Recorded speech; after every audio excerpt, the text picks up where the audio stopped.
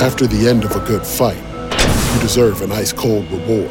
Modelo, the mark of a fighter. You've earned this rich golden lager with a crisp, refreshing taste. Because you know, the bigger the fight, the better the reward. You put in the hours, the energy, the tough labor.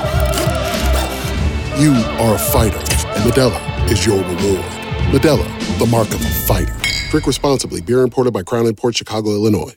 Judy was boring. Hello. Then Judy discovered ChumbaCasino.com. It's my little escape. Now Judy's the life of the party. Oh, baby, mama's bringing home the bacon. Whoa, take it easy, Judy. The Chumba life is for everybody. So go to ChumbaCasino.com and play over 100 casino-style games. Join today and play for free for your chance to redeem some serious prizes. ChumbaCasino.com. No purchase necessary. Void where prohibited by law. 18 plus terms and conditions apply. See website for details.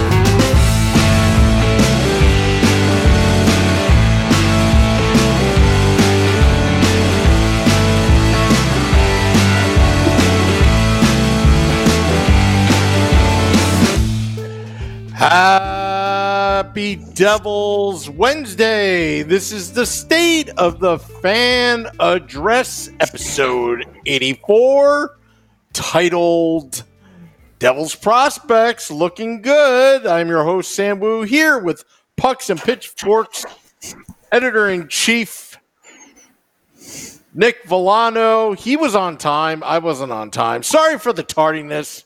Welcome. We're all streaming live on Facebook Live, YouTube Live, Twitch, Periscope, Twitter, on the Primetime Radio Network. Nick, before we begin, and I know we got a busy show because we got Josh Bell coming up very soon, but I got to give a shout out to Lisa Roth. Do you know who Lisa Roth is? My name rings a bell. Well, she's a big Devils fan that my mother-in-law ran into out in Pennsylvania somewhere. Asked her about, why are you a Devils fan? It's like, I've been a Devils fan my whole life, she said. And I listened to a lot of podcasts. And then my mother-in-law asked, well, you know, I think she said, like, well, what podcast do you listen to? The Let's Go Devils podcast. Saying that we have great guests. Well, shout out to Lisa. Thank you for being a fan on the State of the Fan Address. I had to get that shout out there. Sorry, we didn't have exactly any time to talk because I was late to the show. But yeah, I just wanted to give you that feedback. She loves the show. She loves the guests. She'll like Josh Bell. Yeah. She'll love Josh Bell. Josh Bell was great. Josh Bell's a returning guest, so I guess now, after tonight, he will be what we call a friend of the Let's Go Devils podcast. I we know, love I'm having excited. friends here. Yep. He gets to be up there with esteemed names like Doc Emmerich, Bryce Salvador, Corey Massasak, Dan Rice, the friends of the Let's Go Devils podcast. Sam, we have a lot to talk about tonight, and we have Josh on early, so we're going to have to take some of our banter time and put it to the other side of the the other side of the interview. But I do want to address the elephant in the room. Okay. The elephant in the room is that I don't have a beard. I'm very clean-ish shaven right now, and it's kind of freaking me out seeing me on camera now because I've never seen myself this clean shaven on camera.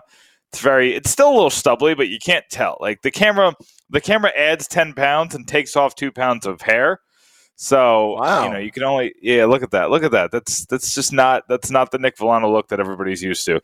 So we got a new trimmer today, well, not today. We got a new trimmer during quarantine because I thought I was going to cut my own hair. I clearly have not done that because the flow is still going on. But so I was like, well, oh, this thing's pretty cool. You can adjust it right on the thing without the attachments. So let me just, my mustache is getting a little, was getting a little comfortable. So let me just trim this a little bit and see what it looks like. And it was quite close, as you can see. The mustache is quite close. Wow. And I still had the beard with the mustache without it. So there are times where Sam is a man who has grown facial hair in his past. You know that sometimes when you make a mistake, you just have to start all over and just get the blank canvas. And, I got the blank canvas going on right now.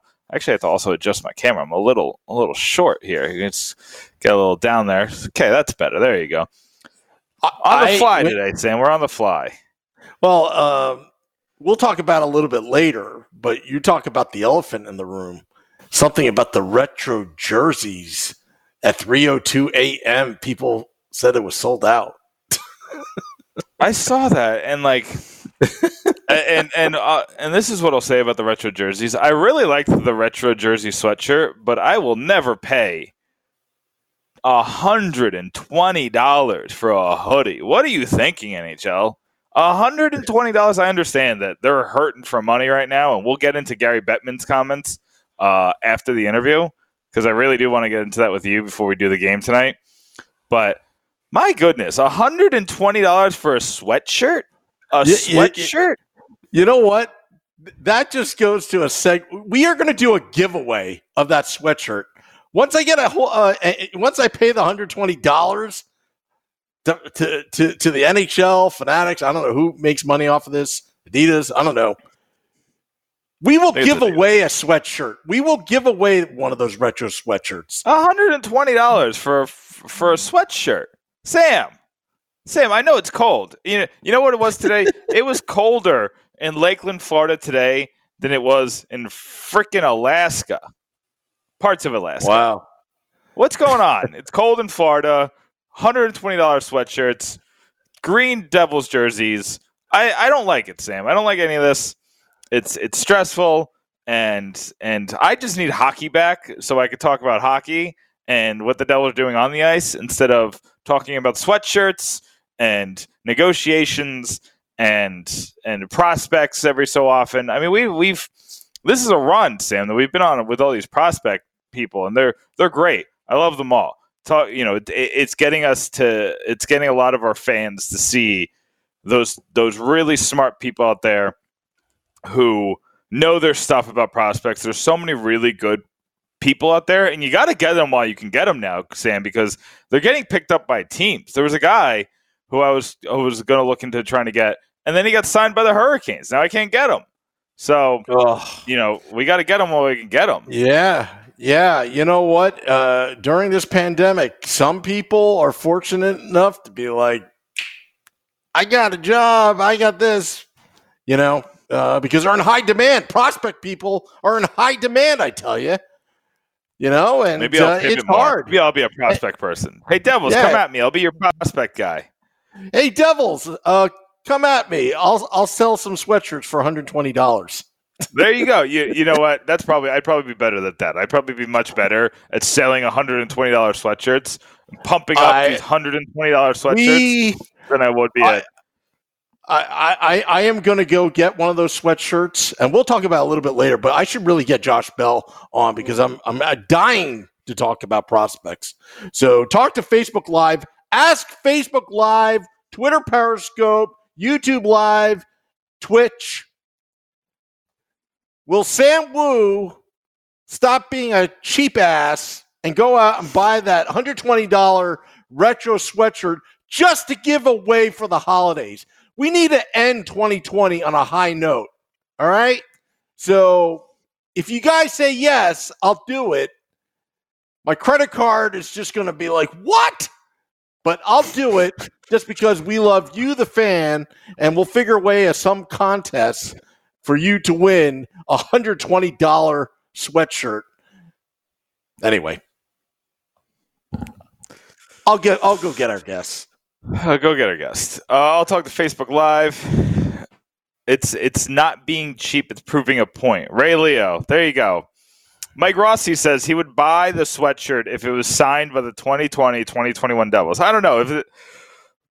Is this before the season or after the season? We got to see what this Devils team is going to be after the season. I guess you still get the Nico and the Jack Hughes signature, and those are worth it in themselves. Don't worry, Nick. I fully shaved too. Mike, you shaved. Shaving is it's weird. I feel weird. I feel naked, but I'm wearing. It's like the two things that make me feel naked are not wearing my wedding ring and not having a beard. And it was funny. I was talking to somebody at my job last week who also shaved, and he was like, "Oh, I love it." He was like, "I get to wear the mask without the beard. It's much more comfortable." I'm like, "No. You gotta. It's just not right. It's not right. I gotta have the beard." So now I'm gonna squeeze real hard, try to push it out a little bit, but on camera it just I look very, very odd tonight. So anyway. That might be throwing me off.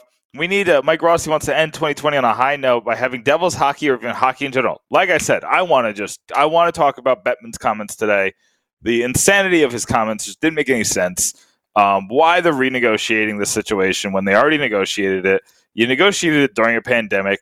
I don't think force majeure works here. I don't think that that's actually something that they have in their back pocket, like they're acting like they do. I think that they're just saying this, and they know that it's going to be a legal battle, unlike any legal battle in sports history. So I don't think they really want to do that. I don't think they really want to do the force majeure, even though it's been a rough start. So, when does he make sense? I forgot there's the delay. That's the problem with the delay on the Facebook comments. Ray, I don't know what you were referencing when you asked me when does he make sense? I don't know. Oh, Gary Bettman. You're probably talking about Bettman. He doesn't make sense. Bettman doesn't make sense. And if he's really looking to be in the Guinness Book of World Records, there's something better he can do than do it for the most lockouts in history. This is idiotic. The fans are hanging on by a thread. Some of these fans are hanging on by a thread. The diehards, the ones that are with us every week, the ones that are listening to Devils podcasts from the Ranger fans, the ones that are just trying to consume every single second of hockey that they possibly can, sure, they'll still be there. Wonderful. But there's a lot of these fair weather fans that you're going to lose for good, especially after a nice Lightning win. People are excited about the Stars. So it is a difficult situation. I understand it. But you knew that there was going to be a second wave. Don't act like you didn't know there wasn't going to be a second wave. Everybody, Dr. Anthony Fauci, every expert in the world was saying there's going to be a second wave. That's how the Spanish flu worked. That's how pandemics almost always work when you don't get the vaccine out before the second wave can come. And the second wave is here, and now you're acting like this is a surprise. It's not a surprise. This is exactly what a lot of the experts were saying was going to happen. And for you to not consider that and sign a 4-year deal with the league, it's insanity. It's stupid. And to sit here and have a bunch of millionaires and billionaires act like they didn't see this coming is insane. It was always going to be, let's make this agreement now, and we'll renegotiate later when we seem fit and to better help us. And the only reason why they would ever bring up more escrow after the players agreed to a 20% escrow this season. Think about that. Taylor Hall is making $8 million a year. He's only really guaranteed to make about 6 2/3. Beyond that, he has to pay taxes. He has to pay agent fees. He has to pay for all the things in his house. So really, Taylor Hall, after this 20% escrow, and after they're probably going to lose that escrow because they're not going to make the $81.5 million to cover those salary caps. So he's going to take home probably $3 million, $4 million if he's lucky of that $8 million contract. So that's unfortunate. That plus if Taylor Hall goes out and buys a New Jersey Devils retro sweatshirt, or a Buffalo Sabres retro sweatshirt, he's out $120 on top of that. It's another $120. It's another $120. And they're probably not giving them for free. They're not. They have to pay for them Johns in this pandemic. Yeah, exactly. Anyway, he's on Skype right now on the Skype phone. He's the director of content of FC Hockey. You can find him on Twitter at Joshua Bell 31. It has changed since the last time, but what else has changed is his status. He's a big friend of the podcast. Pleased to welcome Josh Bell. Josh, you're on with Nick and Sam. How are you tonight? I'm good, guys. Thanks a lot for having me on. How are you doing? Oh, we're doing well. We're doing well. We wish that we had more actual hockey to talk about. There's only really college hockey and a little bit of overseas hockey to talk about, but I guess it's better than nothing. We'll take what we can get, Josh, and you're the right guy to have on to talk about this because these guys. These guys up and down. You just got, I guess I want to call it a promotion since the last time we had you on. Do you want to real quick just tell everybody what you're doing now just to get everybody caught up to what Josh Bell's doing? Yeah, for sure. So I'm kind of managing all of the written content for FC Hockey. Lots of posts out. Last November was the first full month, and I think we got out about 40 articles. And on top of that, I'm scouting. So video scouting, and in a normal year, I'd be the Eastern Canada scout in OHL at Q rinks, but obviously that's not happening this year. So far. Scouting is just one of the very strange things. One of the strange situations that we're dealing with. It's just because it's just different, and it's kind of interesting. I was always curious. Like I've done a lot of following around teams, and I've worked with college hockey teams before, but I never looked at it as like a scout. I've always done video scouting because it was just not my job to scout. I was always in broadcasting. So now that I've always done video scouting, but then hearing, the big scouts, the guys, the guys and girls who are, making this a living, hearing the difference between what they have to see in an arena and what they have to see on video is just, it's kind of interesting. But we'll transition into actual scouting, and the Devils have a lot of players to scout right now. And especially with what's coming up and where these prospects are playing and what's on the line soon, World Juniors is the big thing we've been talking about because it's only hockey that we know is happening. And the Devils have a very large impact on that, the Devils prospects. You got Holtz going to Sweden. Pitlick just made the Czech Republic team today. Shakir Mukhamadullin, he's going to play for Russia. He's probably going to be the top defenseman for Russia. So let's start there. What do you think about the impact the Devils are going to have on the World Junior Championship, and who are you specifically looking out for?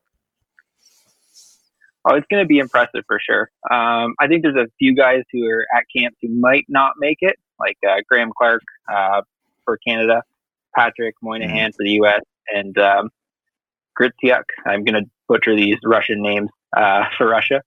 But there's still a handful of guys really impressive and are going to be leaders on their team. So you look at Mercer in Canada, you look at Holt in Sweden. It hasn't been announced yet, but kind of a given that he'll be there.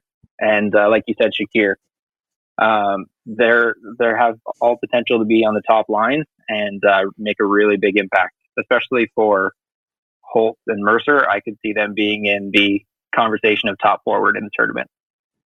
Oh, wow. Yeah, I mean, Mercer's just that Canada team is just stupid stacked. So wherever he ends up playing, if he ends up playing center, which I think he will, he's going to have two of probably the best wings or most skilled wings he might ever play with in his career at World Juniors. I mean, how are those lines? I know Canada kind of had to go on hold because of I think there was a COVID case in there somewhere. We don't have to get into that, but how do you see these lines shaking out in Canada for Mercer and I know you don't think Clark will make it. I don't think he will, but maybe he'll be a fourth line scorer. But that's an outside chance. But anyway, for Mercer, how do you think the lines are going to shake out for him?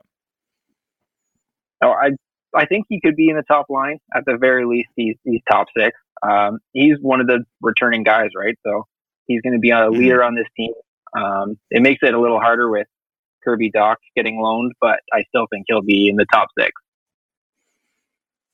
Yeah, I mean, I think that's great for him. He's played well to start the season. He's done real well since he got drafted. The Devils really got a gem when he fell to them, so I'm excited about him.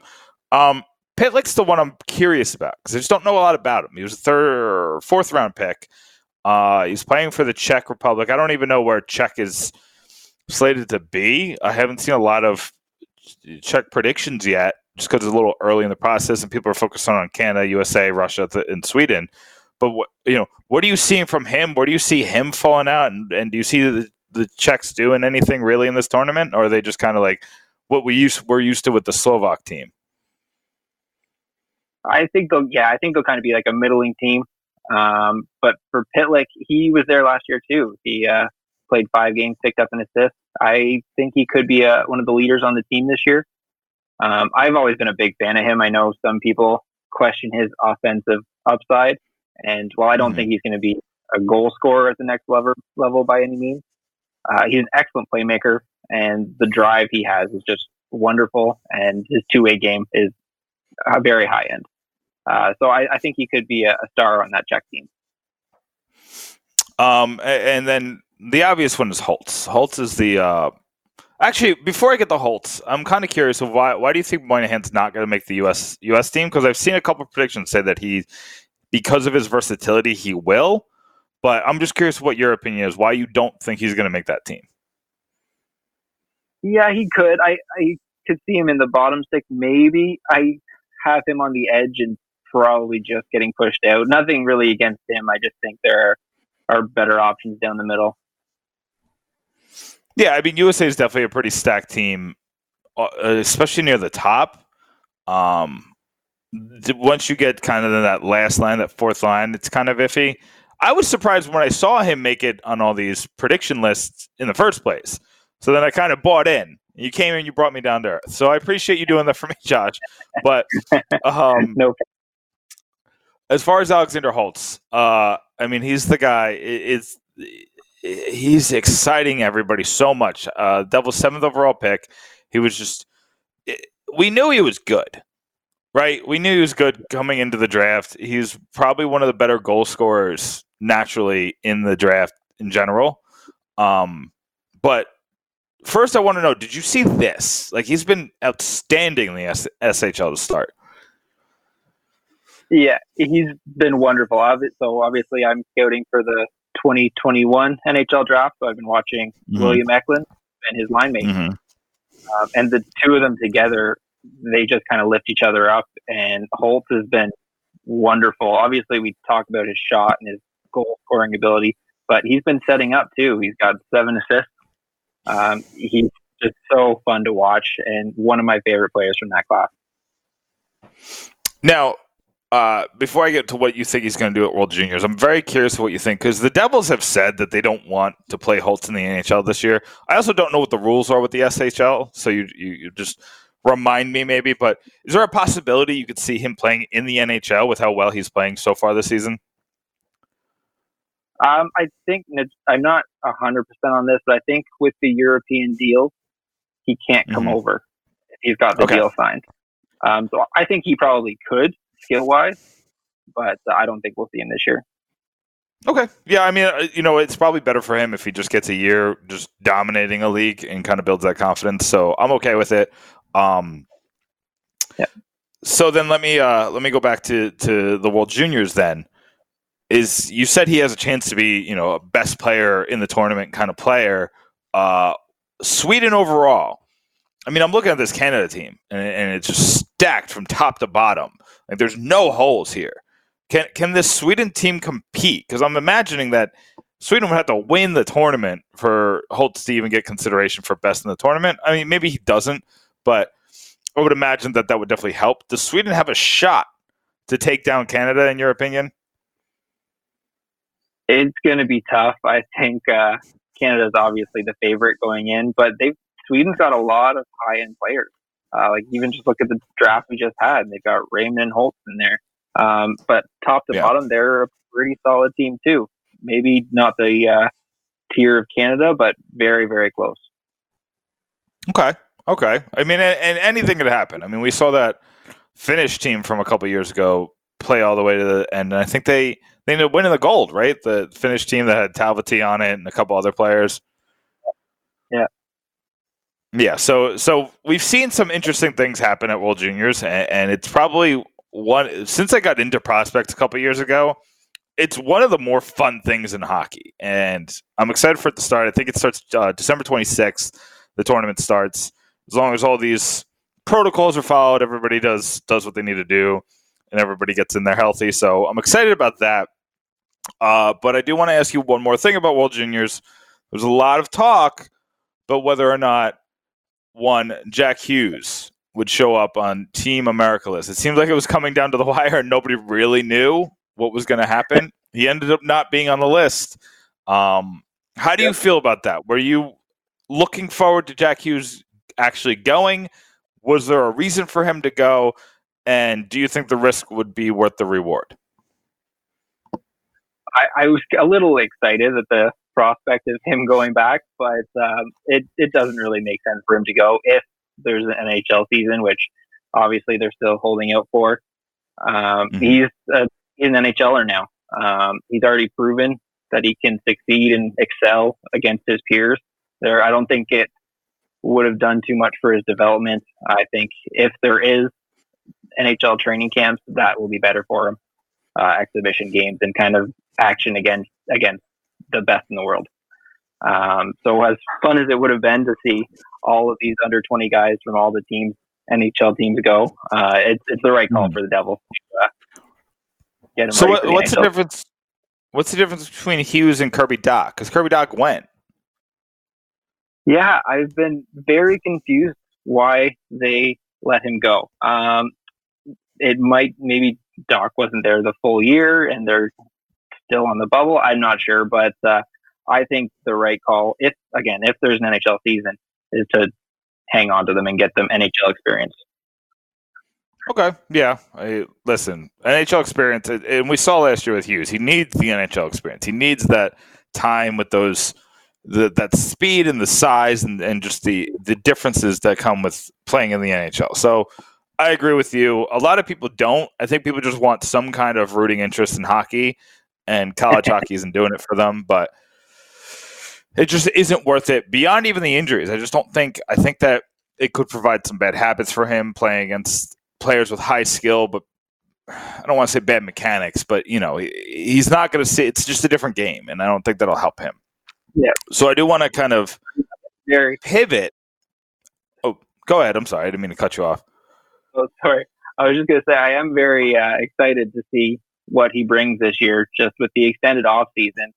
He's had so much more time to kind of work on the finer details of his game, his mechanics, and so he could be a very different player this season. I'm really excited to see how he comes out of the gate. Yeah, no, I think Jack Hughes is the number one player to watch in the entire league. Like, when it comes to so many questions of the variables of what a season could be, I think of everybody, I think the guy to watch is Jack Hughes, because he could come out and be a 80-point player, or he could come out and struggle again like last year. It all depends on what he did during this offseason, in this extended offseason, in this weird offseason. And for the first time, Jack Hughes isn't playing, 70, 80, 100 hockey games a year. So it's definitely interesting. I want to see what he comes out. And then finally, this is the last question I have for you. I want to talk about Igor Sharangovich. He's been just stupid good in the KHL. I think he has 17 goals in roughly 30, 31 games, something like that. He's second in the KHL last time I checked, tied with another player. How is that? And then that's the main league. That's the KHL. That's not the MHL or the VHL. That's the top league in Russia, and he's just dominating for Dynamo Minsk. How can you see that translate? Does that translate to the NHL, where he can now be a scorer in the NHL, or do you think that that's going to still take some time for him to develop that into an NHL shot? So this was a question I knew was coming. So I went back and I watched all of his goals this season. Okay. And I'm a little hesitant, as good as he is. So first of all, his shot is incredible. When he has some space in front of the net and lets it rip, he's got a great wrist shot. It's extremely accurate. But a lot of what he does is based on speed. So if he gets on an odd man rush, he can kind of blow past guys and just getting position in front of the net and tipping and batting and rebounds. And those last two aren't really going to happen in the NHL. The defense is faster and they'll box you out better. So I'm a little hesitant, but he's definitely promising. He's got like I said, the speed and the shot. He's very creative. So I'm cautiously optimistic about him. I could see him being middle six, but probably more likely third line. But I could see something similar to what he's doing now to a lower extent. Just in general, he's shooting at like a ridiculous clip. He's almost shooting 20%, around 19% right now. And we've seen a lot of come back to earth, even in the NHL. Like when Jeff Skinner was crushing the league and when Patrick Laine was crushing the league, there's always a correction on their shooting percentage that brought them back to like a normal, number of goals throughout the season. So we're seeing that with him. We're seeing that with him in the KHL where he's shooting 19%. Do you think is that sustainable at all? Have you ever seen that being sustainable to shoot at that kind of clip, or is there always going to be a correction? I think there's a correction coming, honestly. This is almost double what his career high shooting percentage is. I think it was like 11 last season or 2 seasons ago, something like that. Yeah, there's going to be a correction, I think, but he's already doing pretty well. Even if you were to stick with this stat line, it would be a good season. So there's a lot to like in his game. So he's still a promising prospect, albeit a late bloomer. Yeah, and I think he was taken in the 5th round. So the Devils are getting all these like late round picks to add to these top picks. And I didn't send you this question, but I just want to ask you this real quick, just because I was curious about it, and I'm just. Is there ever a thing as too many good prospects? The Devils have all these players and only a certain amount of future NHL roles. Is there ever such a thing as they just have too many and they're going to end up hurting these prospects by not giving them the time in the correct situations? I mean, even Binghamton, the AHL team, there's only so many spots. So is there ever such a thing? Like, do they need to try to work a trade for an NHL player where they kind of move some people around, or do you think it's take as many shots as you can, and if they all work out, then deal with it later? Oh, I definitely take as many shots. You want your prospect pool as stacked as possible.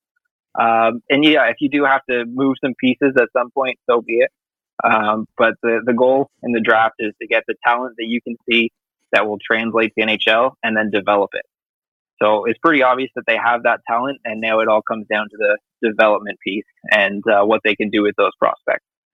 But we could see a few on the move in the next couple of years. Yeah, I think that we're getting to that point. I mean, we haven't even talked about players like Nolan Foote or there's a ton. There's a ton of players that. And this isn't even talking about the older players that are, like Riley Walsh and Ty Smith and McLeod and Bastian and all these players we had high hopes for. And who knows, you talked about what Jack Hughes is doing during quarantine and during this pause. We don't know what Bastian and McLeod and Maltsev and a lot of these other players have been doing. So, there's a lot of high hopes. And I'm very excited about the Devils prospect pool. But before we let you go, Josh, tell us what you got coming up on the site on FC Hockey. I've been seeing this all around. You guys have been hiring a lot of really good people. So why don't you tell me what you got coming up that you want the Devils fans to kind of go take a look at? All right. Well, first up, our preliminary rankings for the 2021 NHL draft should be launching tomorrow. So that's a lot of work on our scout side. And then after that, we're just going to keep plugging the the content. I got an interview with Carson Lambeau, who is a top prospect for the upcoming draft. It should be out probably this weekend. So lots of great content coming. Yeah, Lambeau's an interesting name. Lambeau's a guy who could be on the Devils' radar depending on where they pick. But Josh, we always love having you on. You're now a friend of the Let's Go Devils podcast. And, maybe we'll have you on next month once World Juniors kind of settles down. And, hopefully we have NHL hockey, but if we don't, we're going to have to keep bringing you prospect people on to come and cradle us with Devils talk. So I appreciate you coming on, and we'll have you on again soon. Sounds good. Anytime. Thanks a lot for having me. Thanks, Josh. Our new friend, that's Josh Bell. You can find him on Twitter at Joshua Bell 31, Director of Content of FC Hockey. Nick, I got to let you know what it took to put this podcast together in a short amount of time before we went on air. Mm-hmm. Because I don't want the listener viewers to know that Mr. Sam Wu was procrastinating. The studio right now is under major renovations. So in order for me to do a podcast, I have to move everything back into place, hook it up. And you know how complex this is. You got to hook it up, Ethernet cords, and then I'm a little clumsy, so I'll trip on the Ethernet cord and knock something over. And then I put it all together, and we got it at 8:31. But there was actually an update going on, so that was really not my fault. But anyway, long story short, you can always find us at 8:30 p.m. Eastern every Wednesday on the State of the Fan address.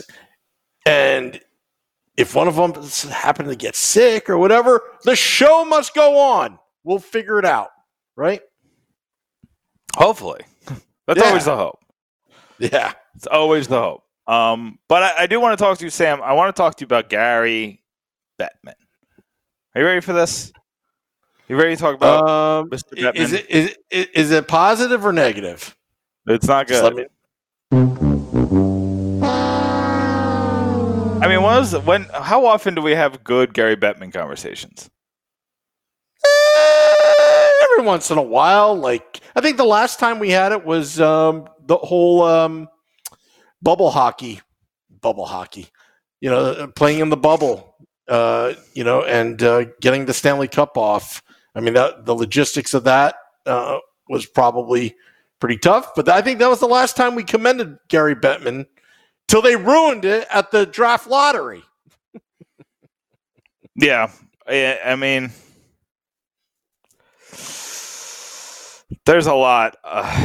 There's a lot to uncover. But before anything, we got to talk about the comments he made today.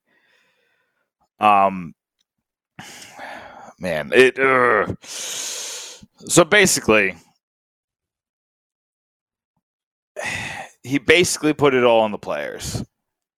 He said things like, everything you do in this type of situation needs to be a collaboration if it's going to work. He said basically that they're trying to protect the players because with the 50-50 split, if it doesn't get to a certain point, they're going to take more money from the players later. So they say that they're helping the players here. I don't think that's true. I don't think anybody's buying that.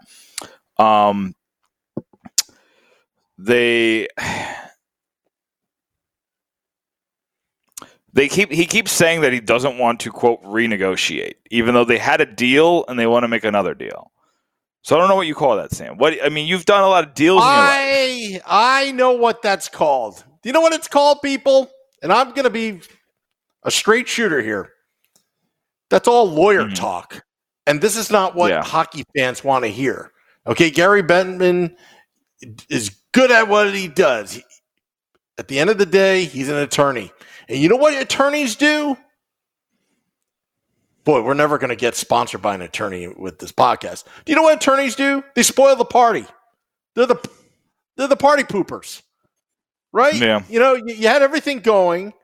There was a good feeling. You got the Stanley Cup champion, right? the draft. We got momentum. You add in the marketing gimmicks of retro jerseys and all that kind of stuff. And I was buying in, right? But you had that thing looming. But you know what? Cut with the lawyer talk, Gary. I know you're a cool guy deep down inside and, and all that, and you got a job to do, but come on. And this is the first I'm hearing this. So I'm just only hearing it through you because I've been busy all day. But as I'm reading it, I mean, when I see the headline on ESPN.com, Emily Kaplan's the headline of her article at 3:48 p.m. Eastern, Gary Bettman says NHL not trying to back out of CBA. Then what the heck is that? I think it's pretty clear what that is. It's pretty clear. And funny, Emily Kaplan on ESPN tweeted earlier today, to get a sense of how quiet things are in the NHL, with the NHLPA and owners at a standstill, I've talked to a handful of sources this week. Front office people, players, agents. Everyone begins the convo with the same version of, I don't know much more than you do. So not only is there a lot of non-negotiations happening, but there's not a lot of conversation between, beyond, trickle down. So everybody's just kind of like, what's going on?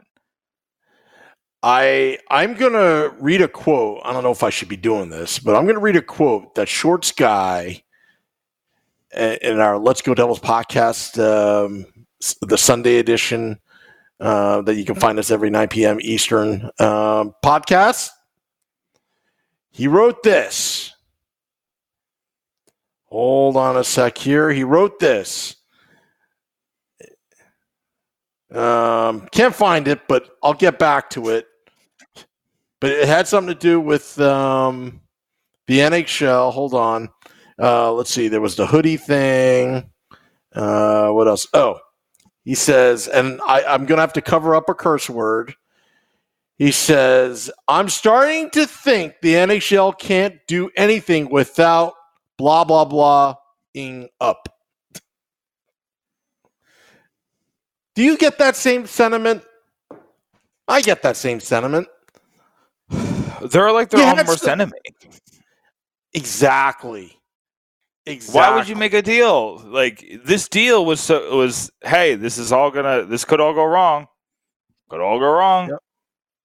But don't make the deal. You knew that. It's not like if they made this deal last year, then we could all appreciate it and that the situation that the league was in. They made this in July.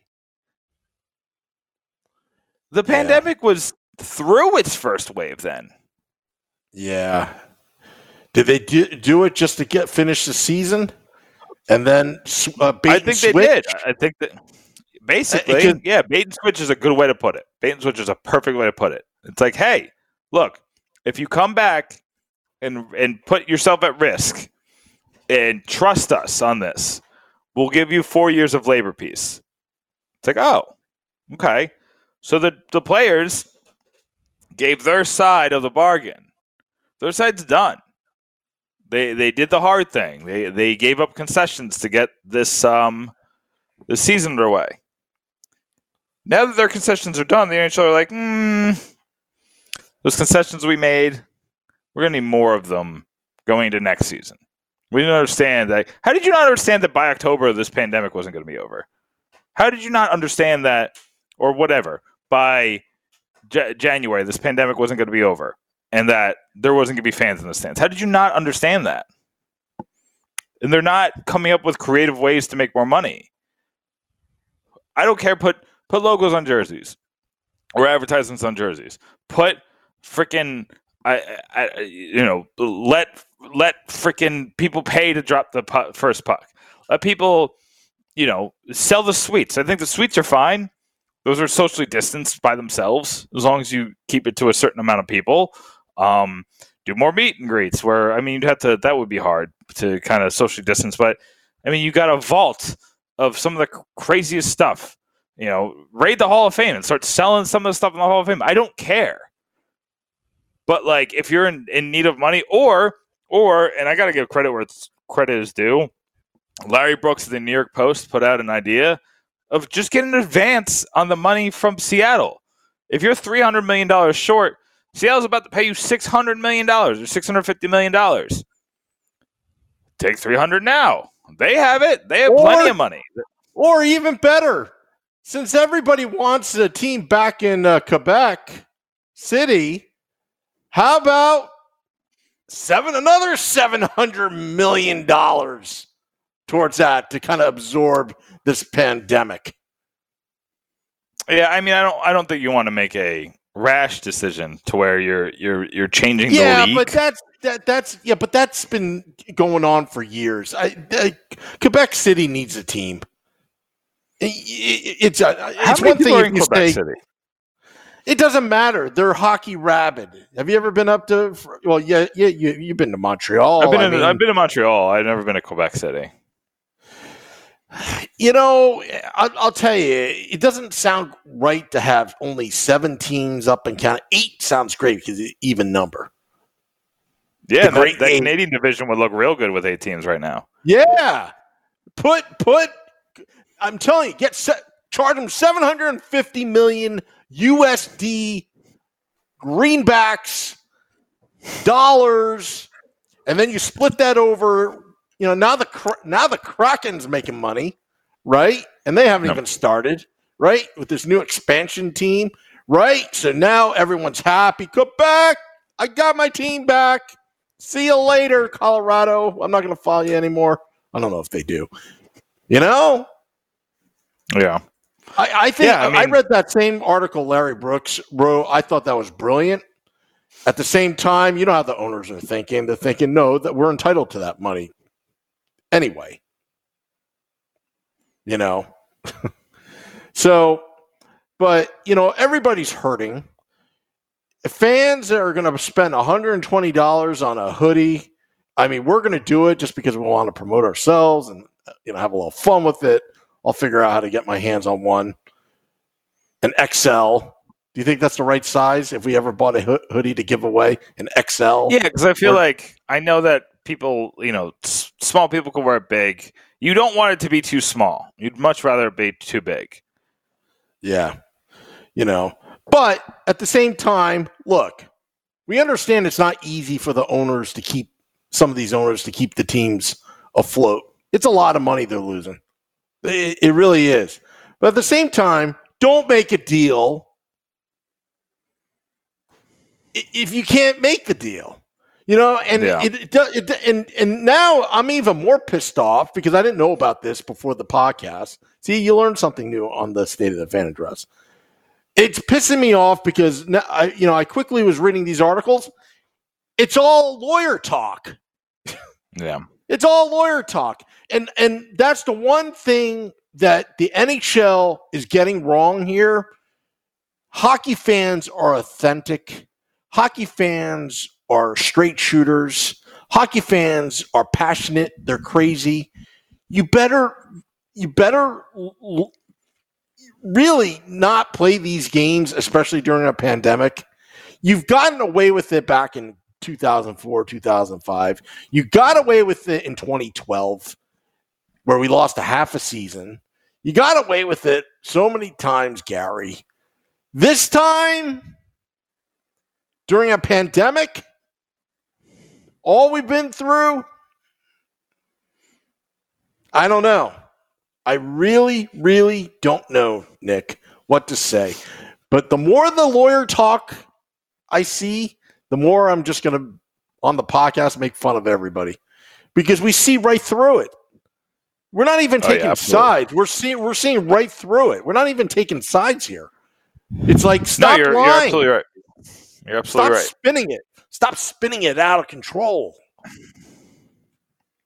No, I mean, you're hitting it on the head. I don't know how else to put it because it's What, lawyer talk? Hey, you want to have some lawyer talk? Let's have some lawyer talk on the State of the Fan Address. Nick, see, I don't want to do lawyer talk. I'm going to pass on the lawyer talk. Nick, this negotiation is not something we ever wanted. We're really looking out for them because I don't think they're they understand what the escrow is going to mean to their bottom line. So they got to give us more. Let us manage their money. BS. I'm only kidding around. How far off are you, really? Well, I can tell you I just got distracted. I see Lisa Roth. She met my mother-in-law yesterday. See, the story is true. I don't make stuff up in the beginning of the podcast. We gave you a shout-out, Lisa. Yes, my mother-in-law. We have only one thing in the common. We both like the New York Mets. Other than that, we don't get along. No, I'm kidding. No, she's a lovely lady. She's a lovely lady. I'm not going to talk bad smack about my mother-in-law. Anyway. But, not to you were definitely on your soapbox with that Gary Bettman thing, but I didn't know about it, to be honest, when we first started this podcast. I've been sometimes I get to look on social media what's going on, and I hate the lawyer talk, and I'm glad you called him out on it. Yeah, I mean, it is what it is. It's not hard to call him out on it, and I think more people should. But I mean, we're never going to get Gary Bettman on the podcast because I should try. I mean, we should ask, but he's going to, whatever. No, he's going to be diplomatic listen to this episode. Yeah, he's going to listen. He's going to be like, he's going to consider it, and then listen to this episode and be like, them hard questions, though. Yeah. Anyway, well, that's not a good Gary Bettman. That was like the opposite. He's like, them some hard questions, something like that, right? Yeah, but in all honesty, he does have one of the hardest jobs. I mean, you think about it, dealing with all the owners. No sympathy for Bettman. No sympathy for Bettman. No.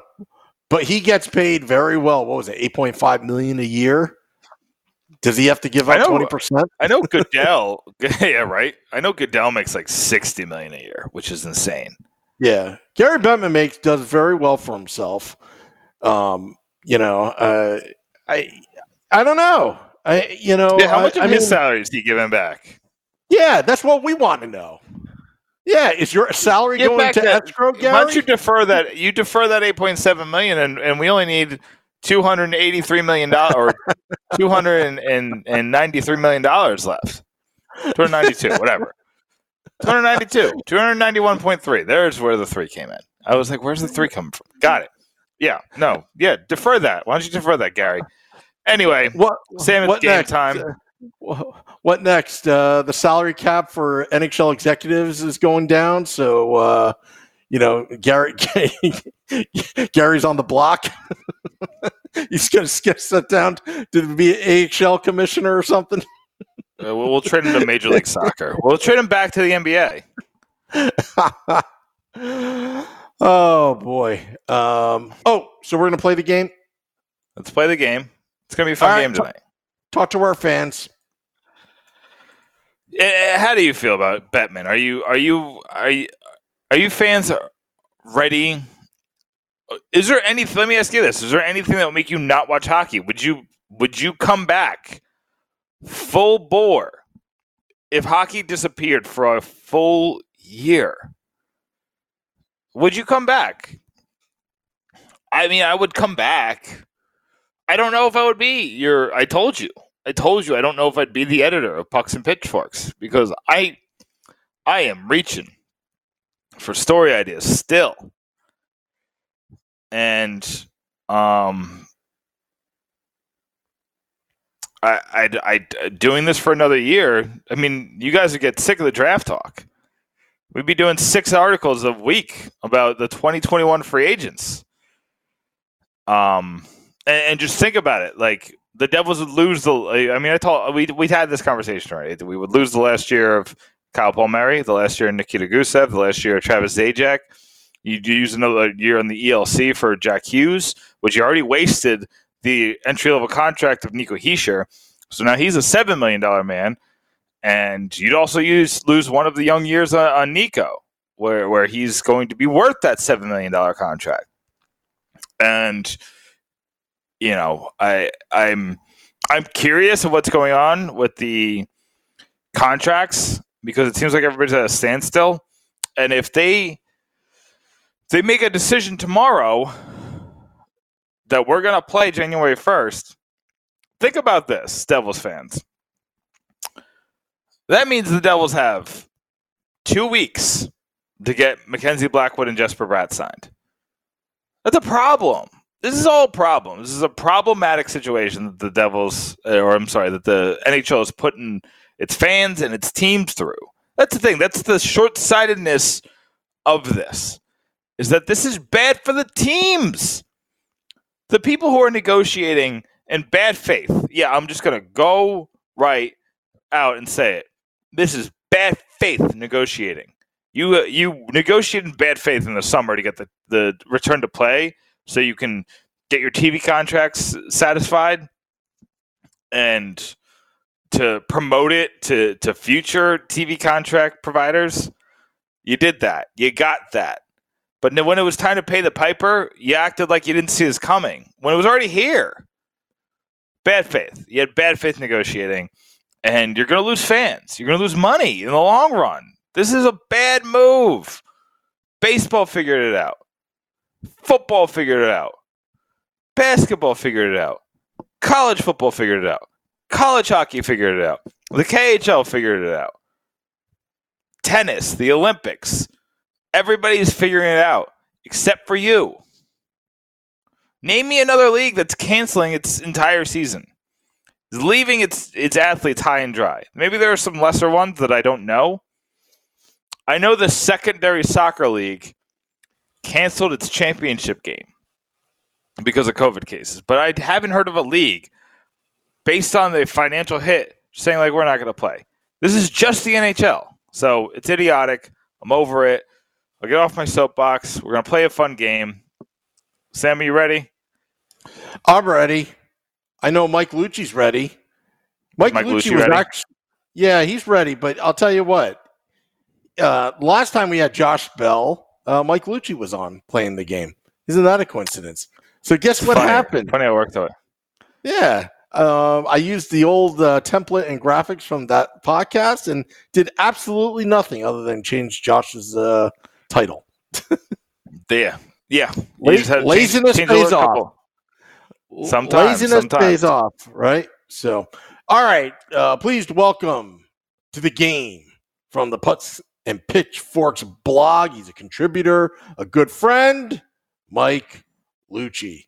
Mike, you're on with Sam and Nick. Sorry, it's been a long day. I forgot my name. That's how bad it is. I forgot my name. What's going on, guys? Oh, not too bad. I got a fun game for you guys. I've taken multiple things from The Price is Right before, but I haven't taken the best part of The Price is Right. And that's the big wheel. The big wheel is the best part of The Price is Right. You got the drama. You got, are you going to take the second spin? You got 70 cents. Are you going to take the second spin? You got people. I saw a meme today of a guy who fell flat on his face when he was standing there with 95 cents. And someone came and spun $1. So we're going to take the drama of the big wheel. But we're going to name this game Devil's Big Deal.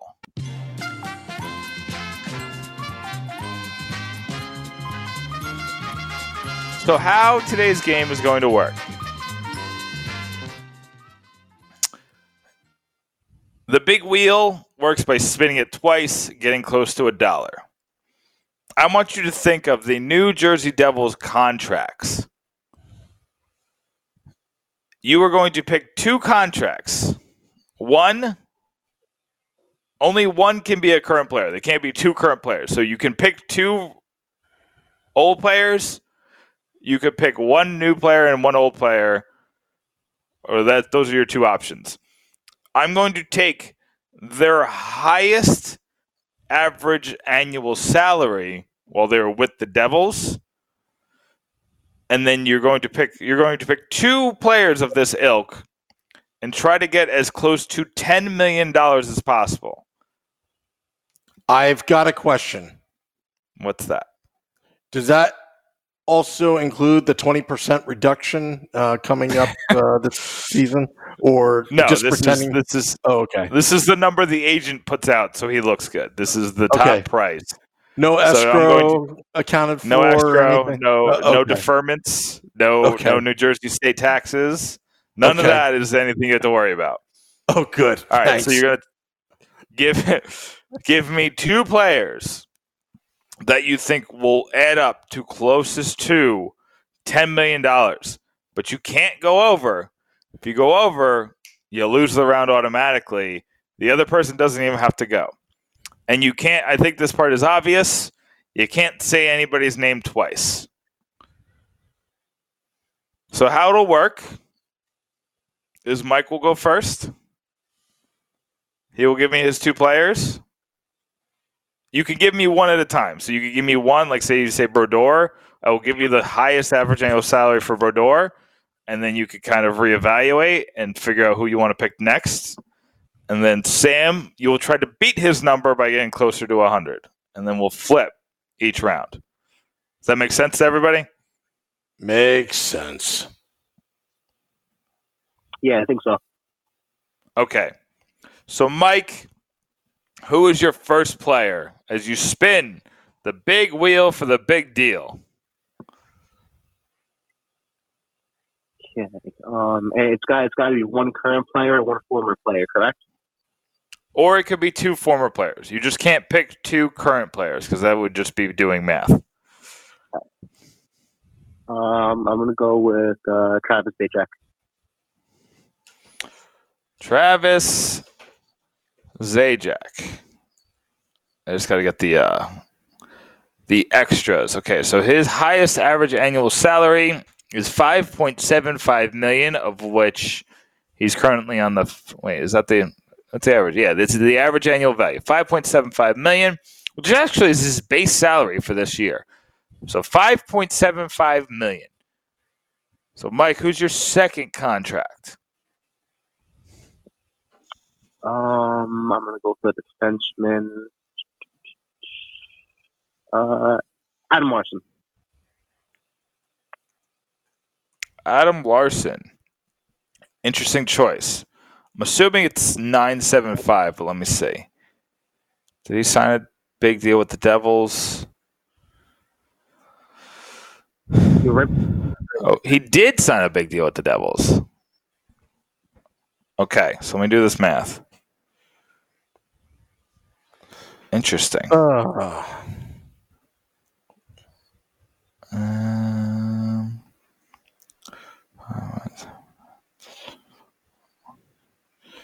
Oh, geez, Sam. So we're at $9.91 million. You got to be kidding me. All right. This is the closest. This is basically like you hit 99 cents. All right. Even though it's not on the big wheel.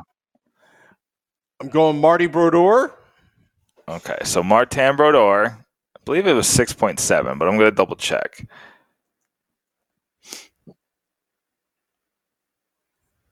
I thought he made $8 million for his contract. But this is on average. Yeah, this is average. With no escrow, no salary reduction, prorated. Okay. I'm looking at all his salaries.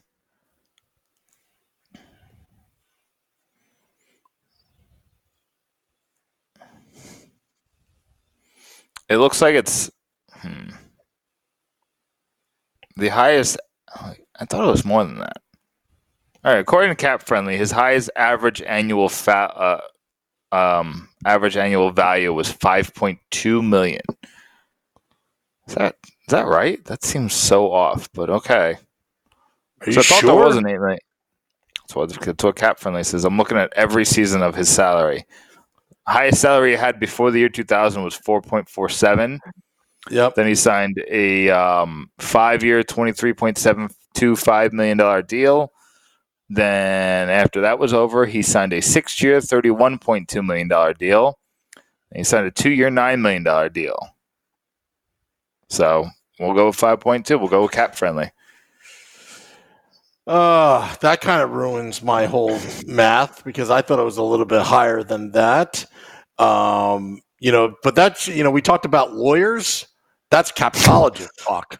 I'm telling you. Yeah. The accountants, the captologists, and Lou Lamoriello, they know how to fudge numbers, right?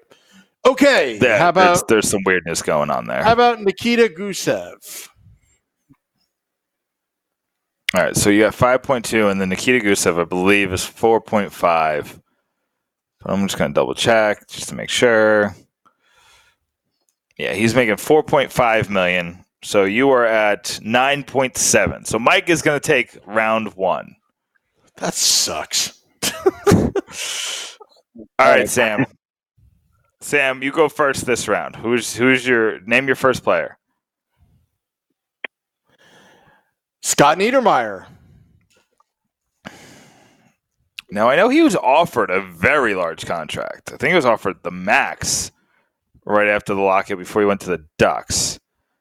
But what was the highest salary he made with the Devils?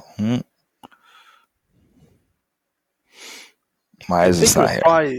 I like to say it was 6.0.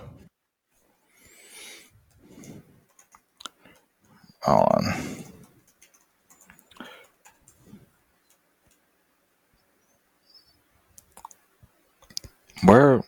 What's going on?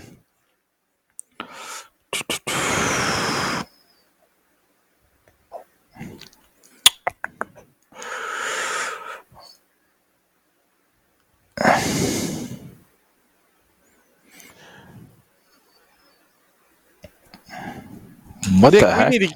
We need to get you an intern. No, this is annoying because Cap Friendly doesn't list. They only have his Ducks contracts, but they had every Brodeur contract. Did Lou get to them? Like, Cap Friendly has his career earnings is $33 million, which is not true because he signed a $27 million contract with Anaheim. Let's see if it's here. Signed with the Devils was the arbitration one he got awarded in 2004, wasn't it? That's true, and that was before. I think that was before the cap. Maybe that's why. That was before. Hey, but we had the Brodeur contracts. Boy, we'll just go with we'll go with the 6. We'll stick with 6. $6 million.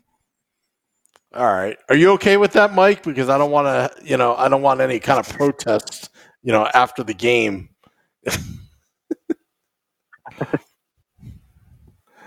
Totally. It's fine. I make the rules. I would have to say Claude Lemieux. But that could be another problem because that was before the cap. I'm a jerk. Yeah. This was so much easier when I was looking earlier. I don't know why they... All right, let's just... I won't do Claude Lemieux. Let's do Miles Wood. Just make it easier on you. Okay. Miles Wood, I'm almost positive, makes 2.75. Yeah, he makes 2.75. So you are sitting at $8.75 million. So, Mike, can you beat $8.75 million? Yes, I could. I'm looking up Scott Niedermayer's contract just so we can get some accuracy on that. Okay. So, but you go ahead, Mike.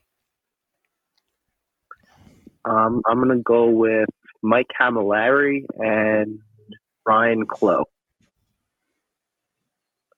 Interesting. So you just wanted to make everybody sad today, huh?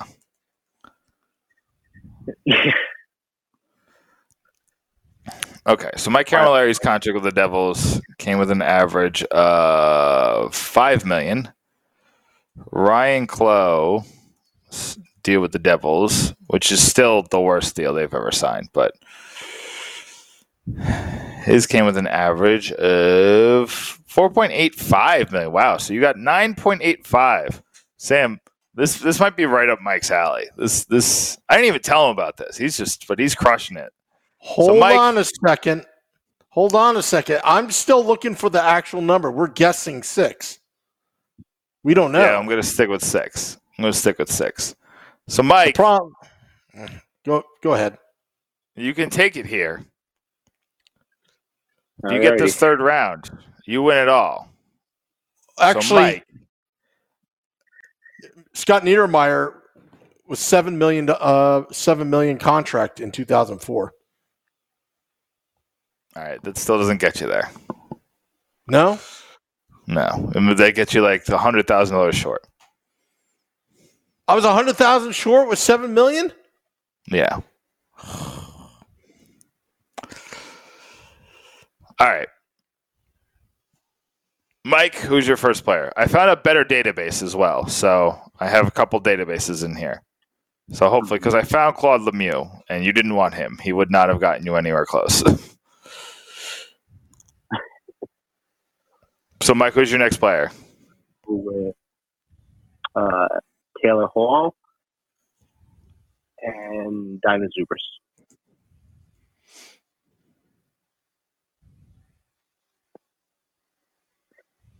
Okay, so Taylor Hall's contract paid him an average of 6. Dinas Zubris.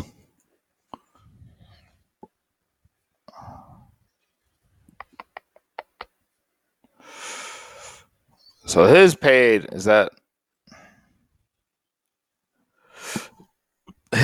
average of 3.4 when he signed that 6-year deal in July of 2007.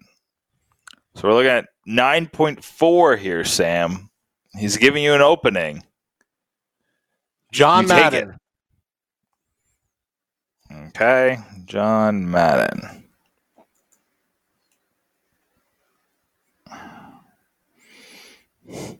I'll take John Madden. His average annual salary is $2.938. Scott Stevens. I'm pretty sure he's on here. So let's see. Scott Stevens.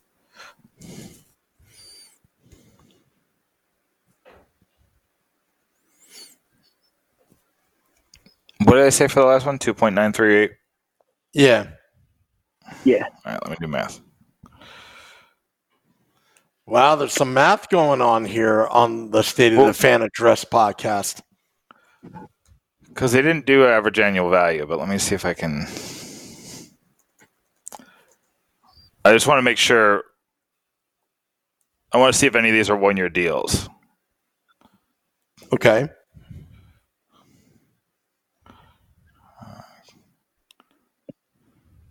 I think the biggest one he signed was in 2004, the 5-year deal.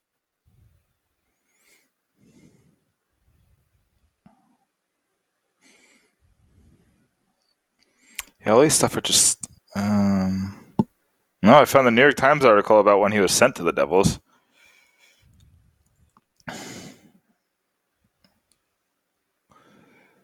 I'm going to have to play some background music as you're trying to figure this out.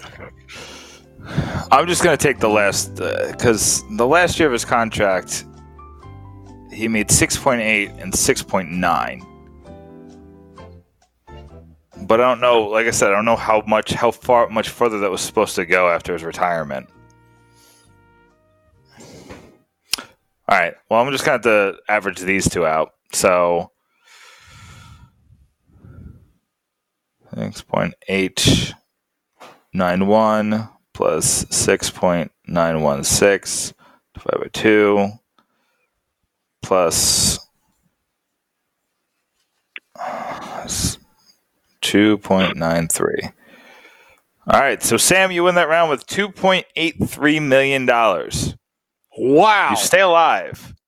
Stay alive for this round. I'm the comeback kid. Sure. But you got to do it. Got to do it 2 more times. So what's the salary you're going for here? Oh boy, Patrick Elias. Okay, Patrick Elias.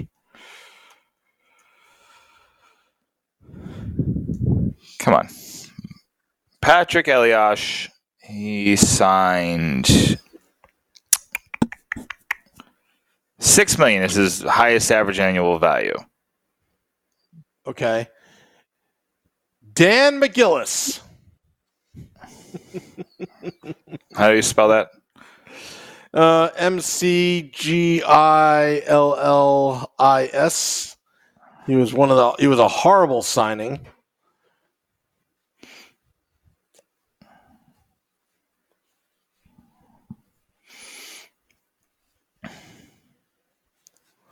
Was it 2001?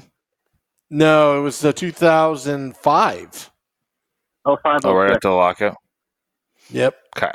So you're looking at $2.2 million. Oh, that's it? Yeah. Oh. So you're at $8.2 million. Oh. So Mike, he's giving you an opening. Put the fork in him. I forgot he sucked so bad he didn't make that much. I'm going to go with Zach Parise. Okay, so Zach Parise. My only hope is Mike goes over. I'm assuming it's his last year. Yep, $6 million. Lots of $6 million here. Common theme with Lou Lamoriello.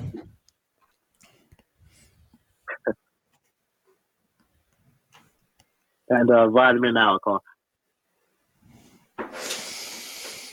Oh, there's a lot of bad deals in this game. This made us sad. Ironically, they kind of came to my rescue.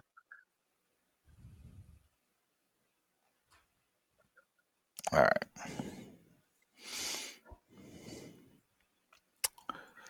Well, just want to make sure I'm spelling his name right, or it won't come up.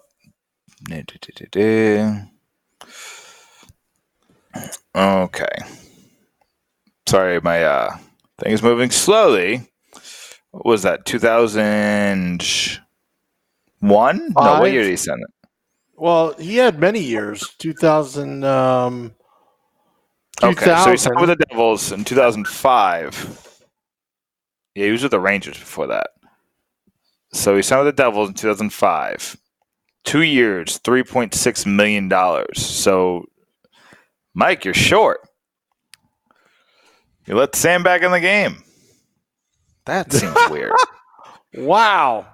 Hey, you know what? It sounds wrong, but if it lets me back in the game, I think it's right. Yeah, I don't know. Why is that saying that? Yeah, no. Hold on. It's tied, Mike. It's tied. Oh, I thought you came out at like 8 something.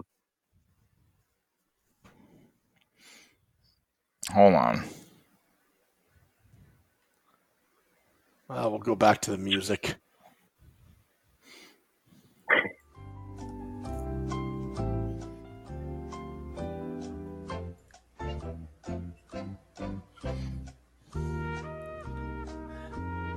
Come on. I got to get this one.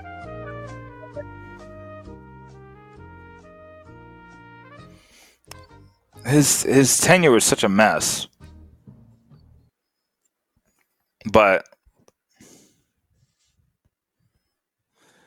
I saw they traded him with a first-round pick. This was... Oh, hold on.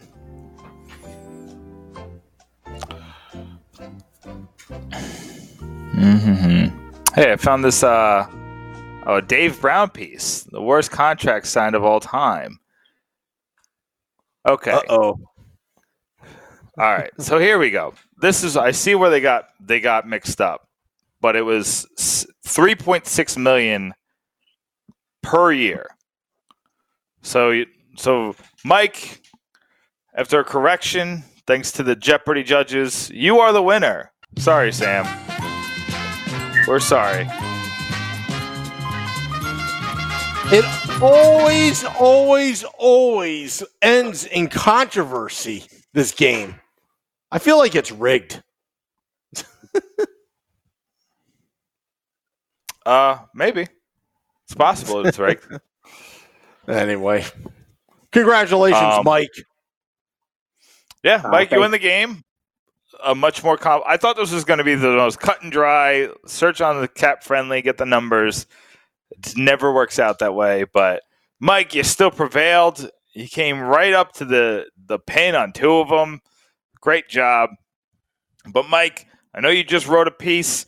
You always got another piece in the works. So tell me what you got going on Pucks and Pitchforks coming up.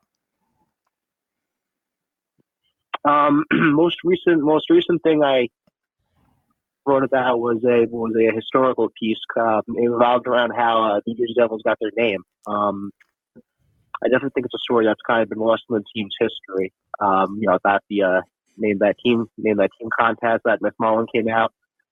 Mm-hmm. With 100,000 people vote for it. Whenever I do these historical pieces, I always found out some really interesting random fun facts people didn't know about. Particularly with pointing out, apparently in John McMullen, if he had his way, he would have named the Devils the New Jersey Meadowlanders. But apparently they didn't really fly with his family. Some of the other names that people voted on were, and you tell me where you've heard them before.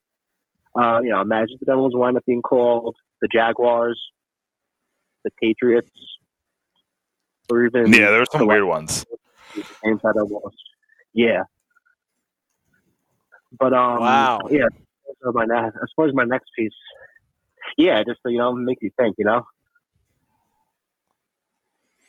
Definitely. That's No, it was crazy. a really fun article to edit. It was really fun to kind of go back in time and see what was going on there. That's crazy. Meadowlanders? That's such a terrible name. He would have kicked himself after, trying to move the team to Hoboken. You move the Meadowlanders to Hoboken?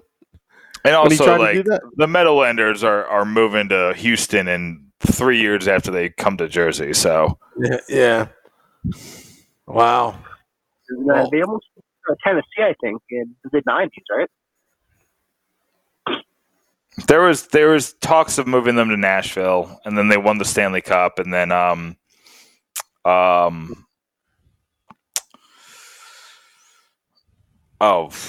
am I blanking? Well, there's the big call out of Gary Bettman right before the finals. There's a lot going on. Yeah, Stan Fischler interview. Yeah, I mean that was really a negotiation ploy. I mean, now it's after the fact. You talk to Bruce Driver or any of the Devils on that '95 team that lived it. They knew it wasn't going to happen. They just knew.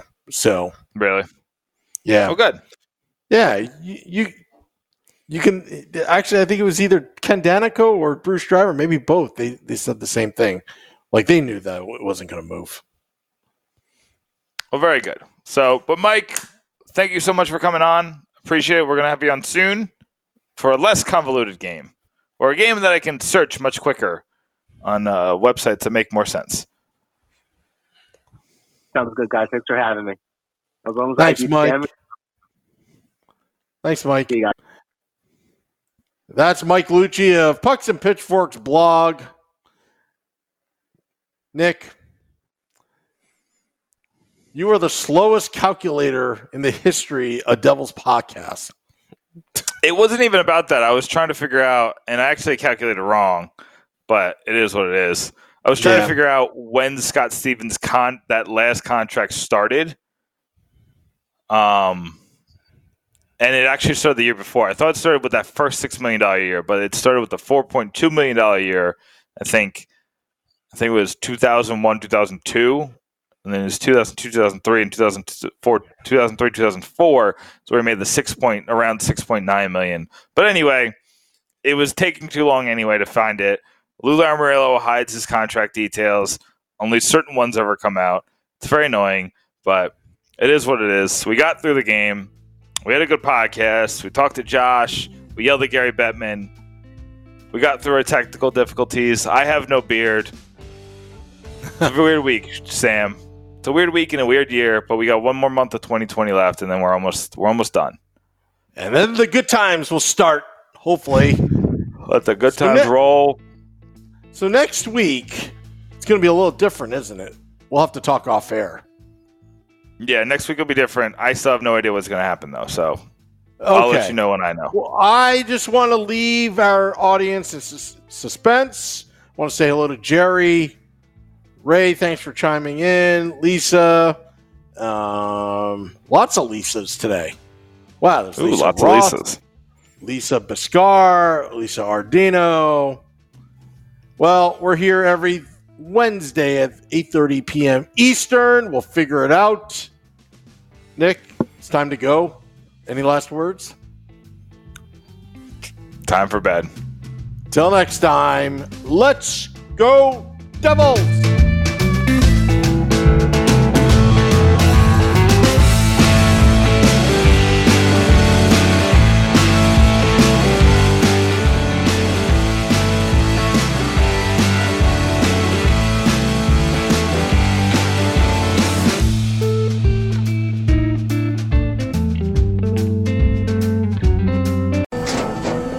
After the end of a good fight, you deserve an ice-cold reward. Modelo is the mark of a fighter. You've earned this rich golden lager with a crisp, refreshing taste. Because you know, the bigger the fight, the better the reward. You put in the hours, the energy, the tough labor. You are a fighter, and Modelo is your reward. Modelo, the mark of a fighter. Drink responsibly. Beer imported by Crown Imports, Chicago, Illinois. Lucky Land Casino, asking people, what's the weirdest place you've gotten lucky? Lucky? In line at the deli, I guess? Aha, in my dentist's office.